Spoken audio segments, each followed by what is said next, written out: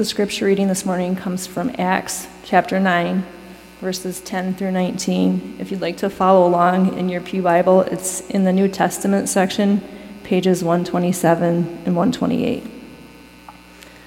Now there was a disciple in Damascus named Ananias.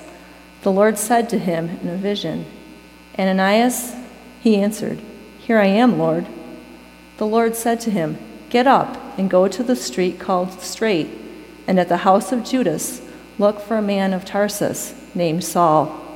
At this moment he is praying, and he has seen a vision, a man named Ananias coming in and laying his hands on him so that he might regain his sight."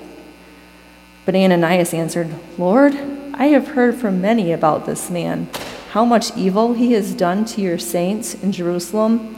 And here he has authority from the chief priests to bind all who invoke your name." But the Lord said to him, "Go, for he is an instrument whom I have chosen to bring my name before Gentiles and kings and before the people of Israel. I myself will show him how much he must suffer for the sake of my name." So Ananias went and entered the house. He laid his hands on Saul and said, "Brother Saul, the Lord Jesus, who appeared to you on your way here, has sent me so that you may regain your sight and be filled with the Holy Spirit." And immediately something like scales fell from his eyes, and his sight was restored. Then he got up and was baptized, and after taking some food. We're talking about the fear of pain today in our series, Braving the Shadows. And I was trying to think of when have I felt extreme pain, try to relate to the fear of pain. And I was thinking, when I was like 7 years old, I was after school playing basketball in the gym, and there was this kid, he was a lot bigger than me. I don't know if it's like 10 or 11, but several years older than me, and we're playing basketball, and I'm beating him at basketball, but we're playing, and I think I was dribbling. I don't remember this part. I remember the pain part, but I was dribbling next to him, and I think we fell to the ground, and I fell, face down, and then this bigger kid fell straight on top of me, knocking my face into the floor, breaking my front 2 teeth. Exposed nerve, which when you're 7, most things are painful, but the exposed nerve was a new kind of pain. Every time the air went through your mouth, this little nerve, this tiny thing about who you are, sent this electric impulse to your brain saying, "Ah! Pain, pain, pain." And, then it's like, how do you talk to anybody? There's so much going on in that moment. But they had to rush me to a special emergency dentist person because they had to do a partial root canal and see whether the tooth was going to survive or not and all of this. And that was really painful. But I wasn't the person most scared that day because I went and played basketball again, the next week or whatever. I'm still playing basketball. I wasn't deathly afraid that the next time I dribbled the ball I might end up breaking my teeth. But that 11-year-old was more scared because my brother was 7 years older than me and did not seem pleased that he had fallen on his brother. And so the rest of that year, he was afraid that somehow pain might come his direction. And that's the way the world works, is you'd think that you'd be more afraid of someone in pain, but often we're more afraid of the pain that's not there, that's on the horizon, that we're suspicious of, and we live in fear of that potential pain. And so, while last week we talked about generically how do we face our fears, how do we take courage and trust in our God to face the shadows of our life, today we're going to talk about the shadows, the fears of pain. And so we read from Acts chapter 9, and we just read a certain little snippet of that story. But we read the story of Ananias. That's who we focused on in our passage. And Ananias had a prayer time, and he got a personal invitation by God to do something special. He's praying, and he has this vision of God saying directly to him, "Ananias." He says, "Here I am, Lord," which that's a dangerous statement. Yes, God, what would you like me to do? I'm here. And the Lord has a specific request for him, and Ananias does not know what's coming for him next. The Lord says, get up and go to the street called Straight. I love, hey, go down Blackstone, take a left. He's giving him some directions. You'll find a house. Do you remember Judas, that guy? Not the Judas you're thinking of. Different Judas. There's a man from Tarsus named Saul there. And at this moment, he's praying, and he's seen a vision of a man named Ananias coming and laying his hands on him so that he might regain his sight. And so God's request, go down the street, find Saul, help him see again. And that doesn't sound so bad. Help somebody see. But Ananias has heard about this Saul guy, and that makes this request a little bit harder than you would expect. And so Ananias is like, hey, God, people have been talking about this Saul. Have you heard about Saul? I hear you're asking me to go heal him, but just so we're clear, we're talking about the same Saul, right? And so Ananias talks about him. He says, Lord, I've heard from many. It's not a small rumor. Many are talking about this man, how much evil he has done to your saints in Jerusalem. And here he has authority from the chief priest to bind all those who invoke your name. Wait, so you want me to help Saul see, and when he opens his eyes, he'll say, hey, I was looking for someone like you. Let's go. Let me bind you. Let me take you to go get persecuted and go be imprisoned, maybe to be martyred like Stephen. Go heal the sight of this person who's looking for someone just like you, to harm someone just like you. And I can't imagine the kind of feeling Ananias would initially have with that kind of request. And I think about if we were to imagine who has bullied you in your life, who has been that fearful presence that you're afraid of what harm might come, and for God to whisper and say, hey, go help that person. Go heal that person. Are we sure? Are you sure this is the right person? I mean, can you imagine, let's say you're an immigrant at the border, and God says, hey, that border agent needs your help. What? But he's looking for me. Yeah, go heal that man. As we think about the extremes of how this would work, of if you were in Nazi Germany and to be a German Jew and have God say, take care of this Nazi. The one who hates me, who thinks I'm less than human. Think about the people imprisoned. Take care of your prison guard. I remember seeing a video of this prison where the guard had a heart attack. A few weird things in this video. The prison guard has a heart attack. The prisoners are able to actually break open the locked door. And then they go when they're performing CPR and they're trying to help the prison guard until the rest of the medical staff and other people are able to come. It's like, wait, you want me to help someone who intends me harm?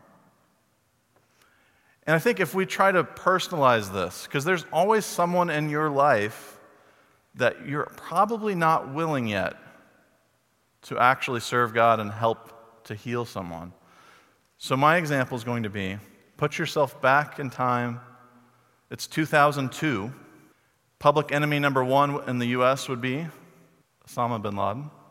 If you can imagine someone who wants to harm you, who wants to exterminate people because of their religious beliefs or their cultural beliefs or whatever, and what on earth would it have been for yourself to hear God on an occasion say, hey, I want you to heal this person because I have a mission that they might transform, that they might affect the world, they might change extremists, they might change the rulers of the world, and they might see who I am. Like, could you actually embrace that call?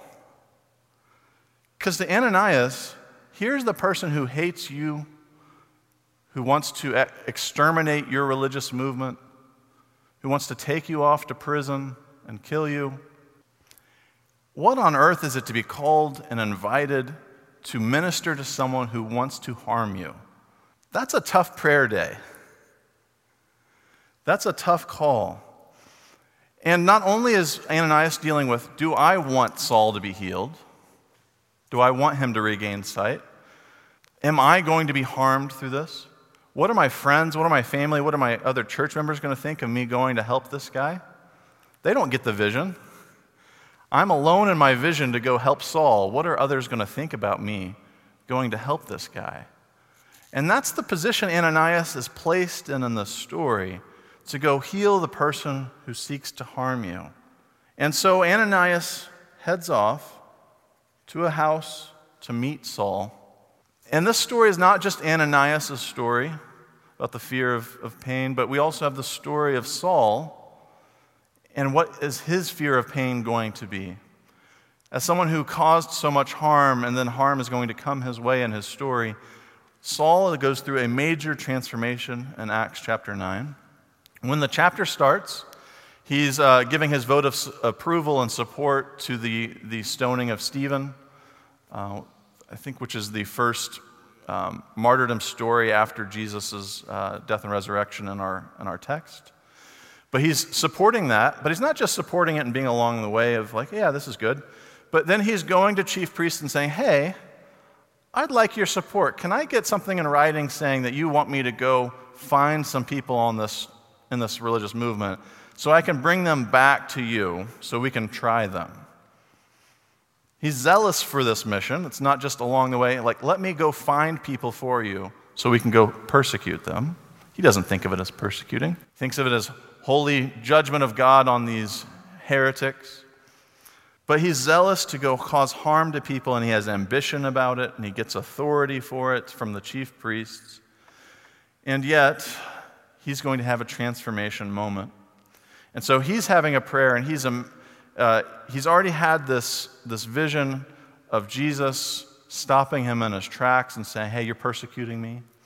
And it's left him confused and disoriented and blinded to what on earth he's supposed to do, where he's supposed to go.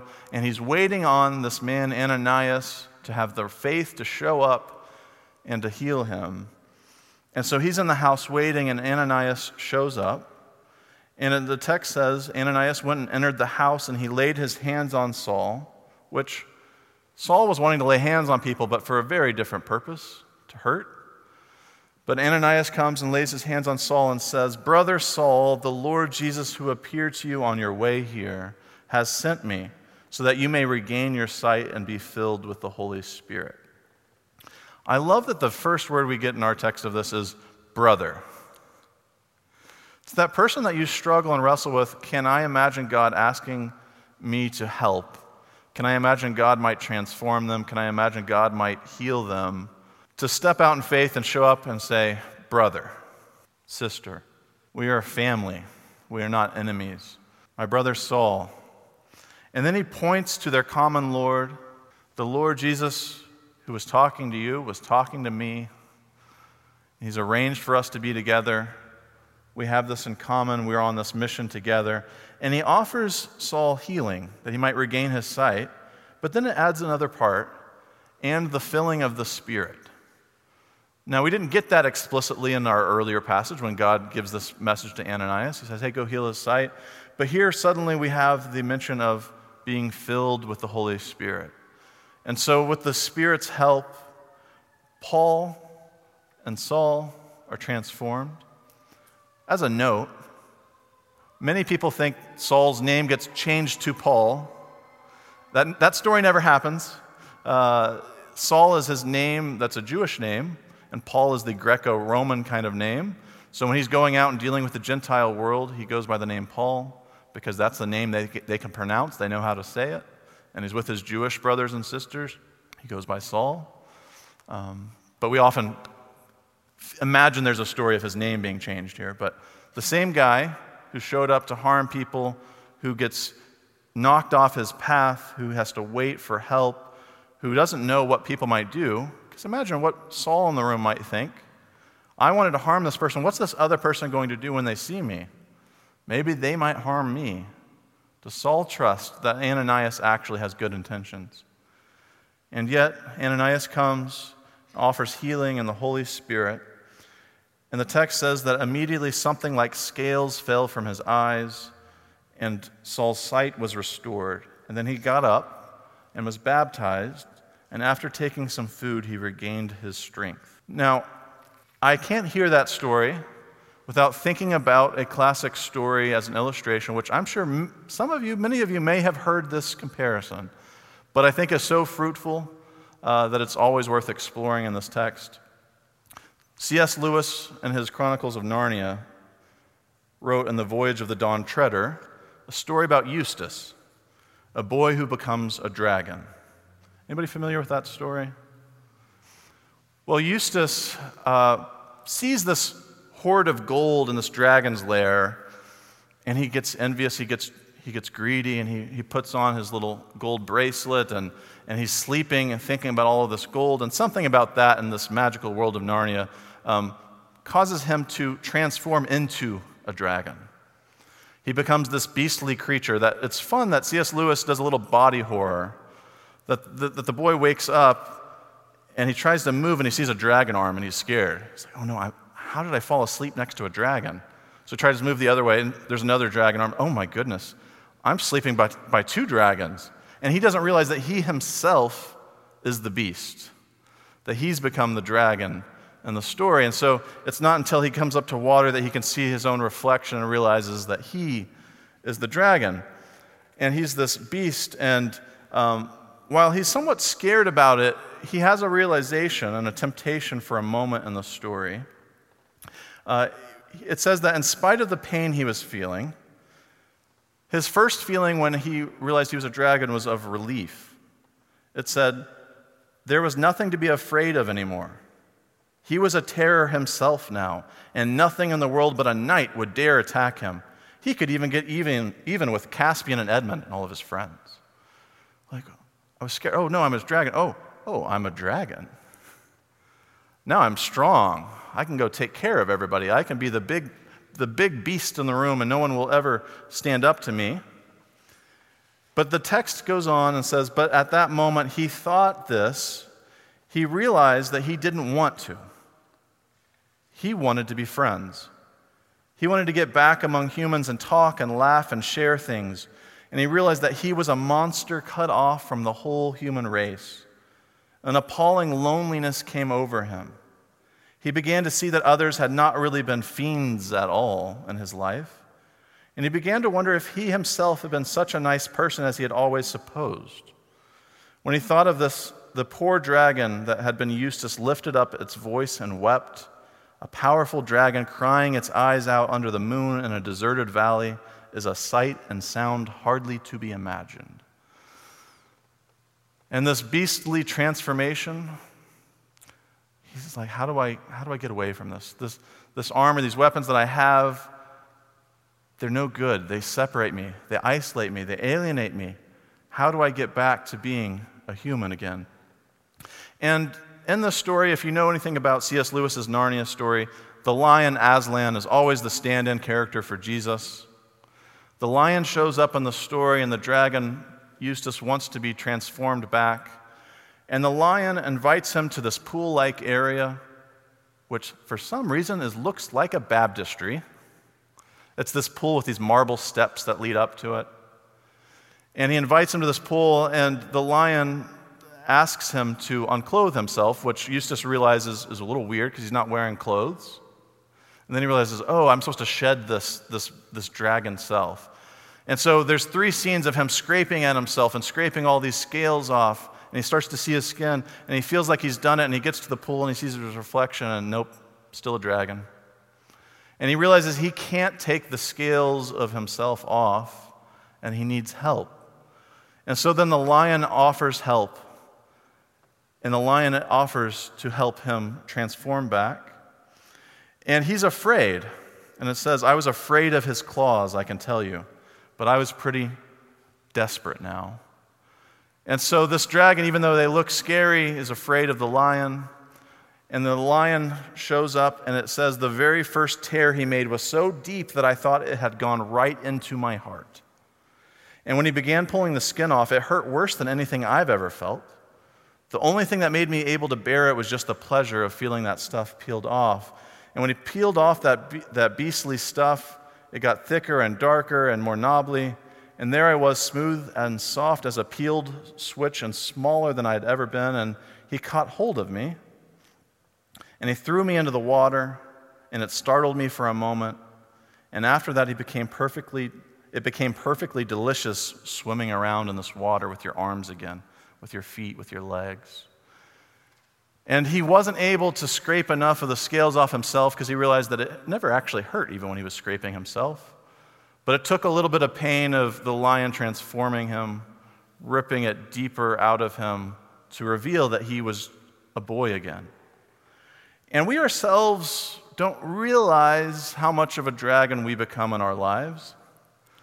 That we put on the scales of armors, that we have claws to hurt, that we have teeth and we have fiery breath to who's ever said something they've regretted, right? We've got our own fiery breath. And we've put up our own defenses so that when people have hurt us, we don't want to be hurt again, and so we put up our scales. And we don't realize until we look into some sort of spiritual divine mirror that maybe we've turned a little bit into a dragon in need of a God who can transform us, who could turn us into the humans we were made into being. And so maybe you might know those bullies in your life, those people that were most painful to you. That when it came down to it, yeah, they were dragons, but they were lonely, crying dragons, isolated and broken, and also looking for transformation. And so Saul in this story had become a little bit of a dragon with scales over his eyes. And it took a lot to transform Saul. He had to have a vision of Christ appearing to him, saying, "Why are you persecuting me?" He had to have a dream about Ananias and, hey, go show up here. Trust that Ananias will help you. God gave a vision to Ananias to go show up to help Saul. And ultimately, it took the Spirit of God filling Saul to knock the scales off. And that is good news, that scales can come off, that healing can happen. Because everyone in this room is both a villain and a victim in the world's story. We have both harmed people and been harmed. And we're in the midst of that pain, looking for healing and transformation in a challenging world. And the good news of Acts 9 is we don't have to stay that way. We don't have to stay dragons. We don't have to stay afraid of dragons. But in this story, in our world of pain, God is close by, not distant, not caring about your pain, but shows up on a Damascus road saying, "Why are you persecuting me? Saul, why are you hurting me?" Because we often feel like, oh, well, God and I are good. I can be terrible to this person down the street or yell at that person that cut me off on the road or whatever it is. But that doesn't affect my relationship with God. God and I are tight. But Saul sees this vision of Jesus saying, "You're persecuting me." You think about the story in Matthew. "Lord, when did I clothe you? When did I feed you? When did I visit you? When you do it to the least of these, you do it unto me." And so the pain that we inflict on others is also a pain into God's creation that God is not okay with, that God shows up to say, "Why are you causing pain?" And so the good news is not just that God feels the pain with us, but that God does something about it. And I love the image of this concurrent prayer, like Ananias and Saul are both praying. You get a little bit of the image of Jesus with arms stretched out to both sides of a conflict, to both sides of harm and healing, and reaching out to both sides to draw them closer to Him and closer to each other. And so the journey, though, isn't over for Saul and Ananias just because you've had the scales fall off of yourself. Saul is going to go and get a lot of more pain. That's just the reality of his story. He's going to be persecuted. They're going to try to kill him later in this chapter. The world's not easy and perfect just because of this moment, but Christ is inviting them into that same mission of restoring and healing the pain and the brokenness and the animosity we have for each other. And so the Lord unites them and invites us to unite others in our lives. How do we reach out to help those who are still living as dragons? How do we reach out to offer the Spirit of God that can heal and transform?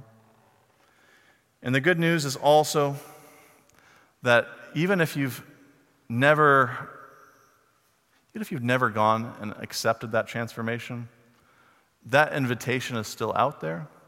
And sometimes we need a renewing of that transformation. Say, hey God, suddenly scales have built up on me and I need some of your cleansing, healing power. But the story is an invitation that God might cleanse us and renew us so that we can become fully human as God intended us. Because to be human is to be vulnerable, because it's to be social, to be in a community where you could be harmed, but that we could be so much more than that. We could be healers. We can work together. And so I want to close us with an image from C.S. Lewis. He closed that chapter with this. It would be nice and fairly nearly true to say that from that time forth, Eustace was a different boy. To be strictly accurate, though, he began to be a different boy. He had relapses, and there were still many days when he could be very tiresome. But most of those I shall not notice. The cure had begun. And I think that we are all invited to the great physician, to God, who has the medicine, the healing that we all seek. And yeah, sometimes we fall short and we still have relapses, but we are on that journey of healing together. May we also brave the shadows to trust that others can be healed too. We're not just the unique test cases, but God might even transform the people you least expect to transform. Would you join me in prayer? Lord God, I don't know who in this room is here this morning feeling the pain that someone else has inflicted to them. Lord, we ask for healing for all who are here who have been harmed, which we know all of us have been harmed, but some are sitting with that pain more present, more real in this moment. Whether that's the pains internal or external. Lord, I just ask for your peace and your comfort to flow through that person, through each of those people. Lord, if someone's here and they realize that they have hurt and they have harmed someone, which we all have, but if there's someone on their heart that they've hurt and they realize that, Lord, I ask that you would give us a spirit of tenderness, a spirit also of courage, to be about transformation, to be willing to take off the armor and the claws, and to let you work at our heart. Lord, we ask that you would help us to confess where we've fallen short, and that we would feel encouraged and supported to follow you anew. Lord, we ask that you would change our vision of this world, that whoever seems like an enemy, that you might give us eyes to see as a potential brother and sister, and that whoever we feel far from, we might have hope that you might move and transform them just as you transform us. Jesus, is in your name that we pray. Amen.